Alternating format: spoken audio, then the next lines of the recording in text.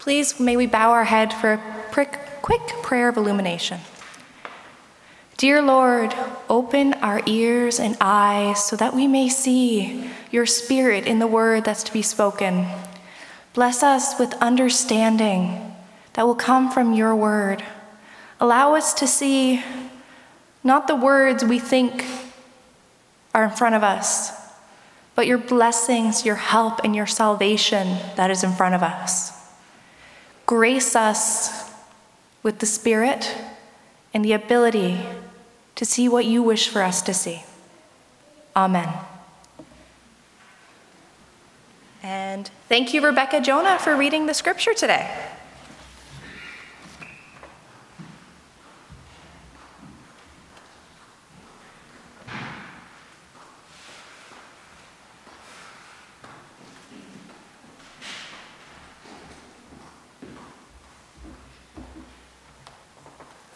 Good morning. Before I get started, just so you know, I am stuffed up with sinus congestion, so I'm going to apologize now and ask for your prayers while I get through this. Our scripture reading from the New Testament is Hebrews 12:18 to 29. You have not come to a physical mountain, to a place of flaming fire, darkness, gloom, and whirlwind, as the Israelites did at Mount Sinai. For they heard an awesome trumpet blast and a voice so terrible that they begged God to stop speaking. They staggered back under God's command. If even an animal touches the mountain, it must be stoned to death. Moses himself was so frightened at the sight that he said, I am terrified and trembling. No, you have come to Mount Zion, to the city of the living God, the heavenly Jerusalem, and to countless thousands of angels in a joyful gathering. You have come to the assembly of God's firstborn children, whose names are written in heaven. You have come to God himself, who is the judge over all things. You have come to the spirits of the righteous ones in heaven, who have now been made perfect. You have come to Jesus, the one who mediates the new covenant between God and people, and to the sprinkled blood, which speaks of forgiveness instead of crying out for vengeance like the blood of Abel. Be careful that you do not confuse to listen to the one who is speaking. For if the people of Israel did not escape when they refused to listen to Moses, the earthly messenger, we will certainly not escape if we reject the one who speaks to us from heaven. When God spoke from Mount Sinai, his voice shook the earth. But now he makes another promise. Once again, I will shake not only the earth, but the heavens also. This means that all of creation will be shaken and removed, so that only unshakable things will remain. Since we are receiving a kingdom that is unshakable, let us be thankful and please God by worshiping him with holy fear and awe, for our God is a devouring fire. This is the word of the Lord. The gospel reading this morning is from Luke chapter 13, verses 10 to 17. One Sabbath day, as Jesus was teaching in a synagogue, he saw a woman who had been crippled by an evil spirit. She had been bent double for 18 years and was unable to stand up straight. When Jesus saw her, he called her over and said, Dear woman, you are healed of your sickness. Then he touched her, and instantly she could stand straight. How she praised God! But the leader in charge of the synagogue was indignant that Jesus had healed her on the Sabbath day. There are 6 days of the week for working, he said to the crowd. Come on those days to be healed, not on the Sabbath. But the Lord replied, You hypocrites! Each of you works on the Sabbath day. Don't you untie your ox or your donkey from its stall on the Sabbath and lead it out for water. This dear woman, a daughter of Abraham, has been held in bondage by Satan for 18 years. Isn't it right that she be released, even on the Sabbath?" This shamed his enemies, but all the people rejoiced at the wonderful things he did. Thanks be to God.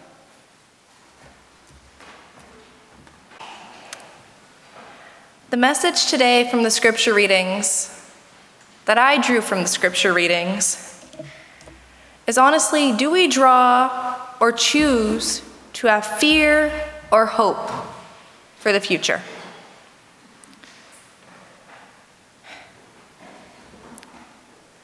One of the big things that stood out to me when I read the gospel reading in Luke is I read about a lady who had been isolated, who lived in fear, and quite frankly, had an exceptionally terrible time of it.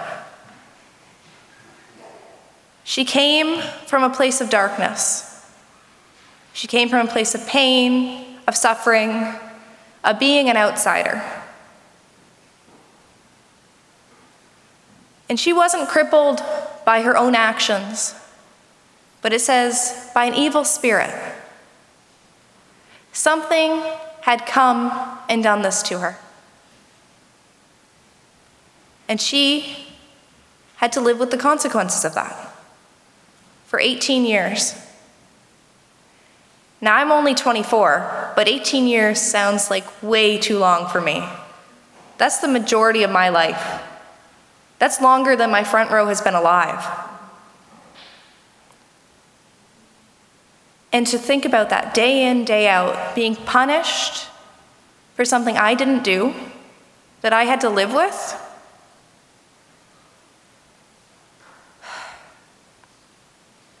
I didn't like that. And one thing that always hit me about this is she was unable to stand up straight. I just want you to picture this with me. Right now, I'm standing up straight, yes? I can look right up to the Lord. I can see the beauty around me. What happens when I'm crippled over? What do I see?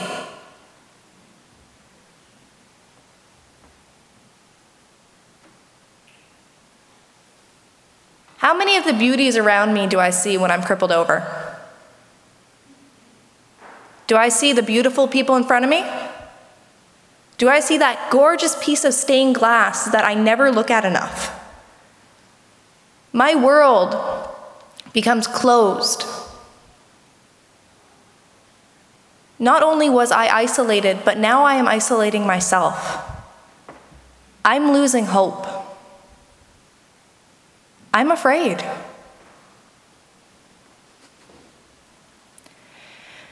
Now, I intentionally chose the monkey story for the children's story for a reason. These monkeys needed nutrition. They needed food. They needed stuff to grow and be healthy. And I feel like someone in the audience is going to be like, please do not tell me you are going to liken Jesus, the Pharisees, and this crippled lady to monkeys. I am. To me, this crippled lady represents a monkey. She's not in the first one where they shocked them. She's in the later tests where there's no more shock. But she's still there. She needs the nutrients. She needs something to help her heal. But she doesn't think she can go and get it. She goes to church, but she doesn't think she can get the healing there because she doesn't see that happening there. The other monkeys, the Pharisees, have been socially taught over the years that if this person is coming for help and they need this, if they're going to reach for that banana, why do they get it? What's it going to cost us? And I'm not saying initially that there isn't a reason for having this thought, because maybe at one point there was a cost for helping her. But I picture that ladder as the stairway to heaven. No one likes that song? Okay. And up at that stairway to heaven is the bananas. The bananas are they're what God gave us, the love, the faith, the healing. And some days, I don't know about you, but I'm afraid to reach out for that. And God saw that. God saw that we were struggling. God saw that this lady was struggling. And I'm about to make it worse. Jesus wasn't a monkey. He's the bananas. God said, I'm going to take myself, my love, my healing, and everything that is up here, and I'm going to bring it down to you.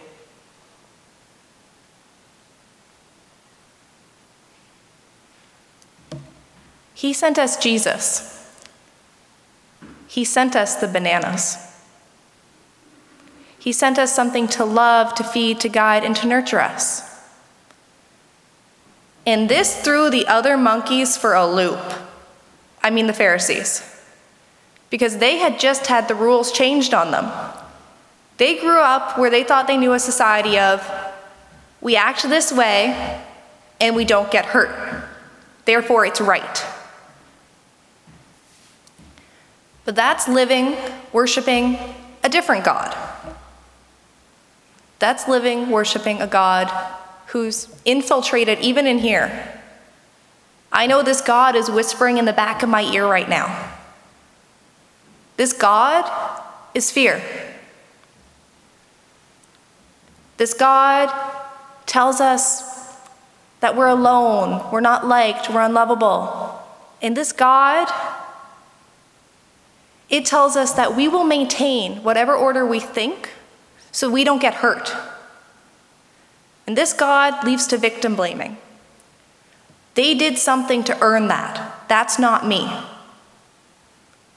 We're not going to reach out and help because that might happen to us. Is that the way our God speaks to us? No. God saw that we needed nutrients and help, and that we were stuck worshiping this false idol, this fear. And he said, I'm not going to let that have power over you. I'm pushing that aside. That is a feeling. That is a God. That is not something you need. I'm here for you. And I see that you are struggling to reach the nutrients in what you need. So I'm sending you bananas. I'm sending you my son. So that way, on that day, the paradigm shifted.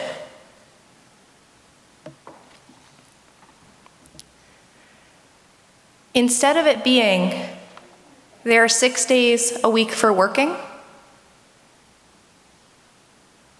it is, when can we love and help someone? When can we provide them what they need? When can we let God shine through us?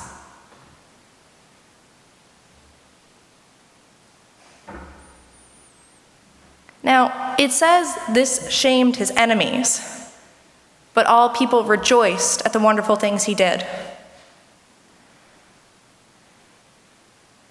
I want you to all picture your monkeys.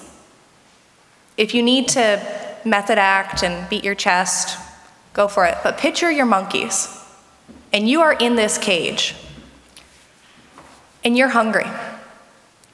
But you're not allowed to go up that ladder because the people around you say that that's wrong. But you're hungry, and you're worried, and suddenly, there's bananas. Right on the ground, right where you can reach them. What do you do? Yeah? Eat them. Jesus just put God in the forefront, in the center, and he was there for us to see, to talk to enjoy, to love.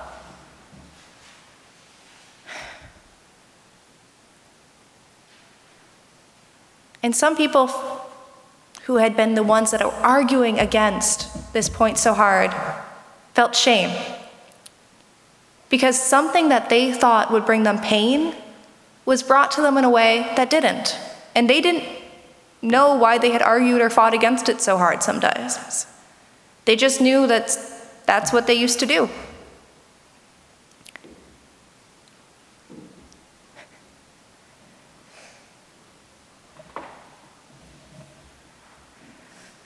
And I come back to the reading of Luke.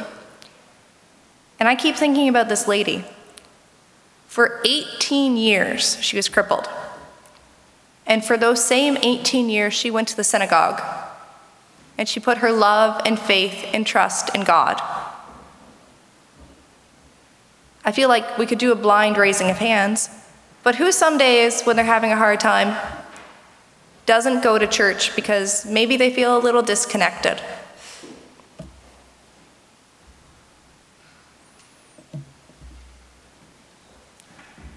Look at what her love and faith and choosing to not live by fear brought her. She was healed in a time and a place that seemed exceptional. This is not what she would have predicted. When I read this, I also read this with a double lens view. Because today and this week, I'm terrified. I don't know if you asked David asked me earlier, but I leave on Wednesday. And I'm going away to Vancouver. Do you know how many people from my home church are in Vancouver? I haven't met one there yet. And I have those little whisperings of fear and doubt in my back ear. Are you doing the right thing? Are you smart enough for this? Do you know how much things cost out there? Wow, it's scary. And then I keep coming back to just the fear. When I was driving here today, my hands were shaking, my heart was racing, and I was freaking out, which is why I drove alone.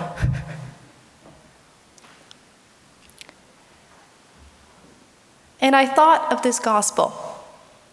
I thought of how for 18 years, this person could not see the bright. They could not see the joy. But they kept going. They had faith. They had faith in God and the people around them. And that brought great joy. And sometimes doing something to help someone or reach out to help in their darkness to bring them joy, to do what Jesus did and give them the nutrients or the bananas they need, is beyond what I can compare. I'm going to speak about myself one more time. This summer, for fun, yes, for fun, I started working at a suicide helpline. And I worked last night. And I spoke to this lady who was in a pit and well of fear that had built up over a lifetime. She was crying. She was scared. She was depressed. She was having an anxiety attack. And she asked me, "How do you pray?" I'll admit I pray frequently, but I've never been asked, "How do you pray?" Have any of you ever been asked, "How do you pray?" No? Oh, I got 2, 3. Well, I think we should talk about that a little more because I was flustered and I was afraid. So we started talking about God, and we started talking about prayer and putting our love and faith in God. And you know what? This is someone who'd never been to church, and we talked for an hour. She prayed for me at the end of the conversation because she had faith. She said she was choosing to leave the fear behind and take the olive branch I'd extended. The people, when Jesus healed them, were choosing to leave the faith. They were choosing to lead by faith, Leave the fear alone. Not wonder, when will I not be able to walk again? But to say this happened and let's move forward. They chose to share and to go forward and rejoice. No longer were the bananas up on that ladder, but they had been brought down, and we were distributing them to each of the monkeys. I'm sorry, I could not say that with a straight face.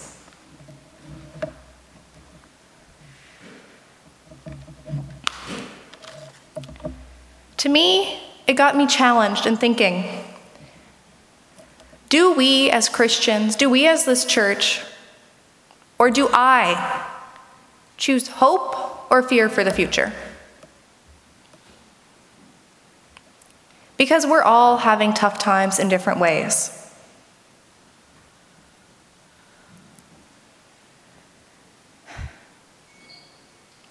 I feel like saying, raise your hand if you've never had a tough time. I don't see any hands going up. When you think about it, though, how do you approach your tough time? How do you get through it? Do you use prayer? Or do you fear? How do you think you're going to get through this together? Yeah? Well, you might have fear in the beginning, like you might be afraid, but then you'll put your open faith in God instead. I love that answer. You might be afraid in the beginning, but you'll put your hope and faith in God and pray. On Pinterest, which I'm a huge fanatic for, they have 2 definitions of fear. Fear everything and run, or face everything and rise.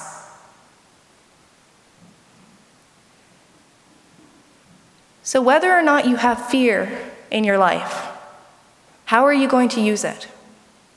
Are you going to use it to go towards hope? Do we choose hope for our future?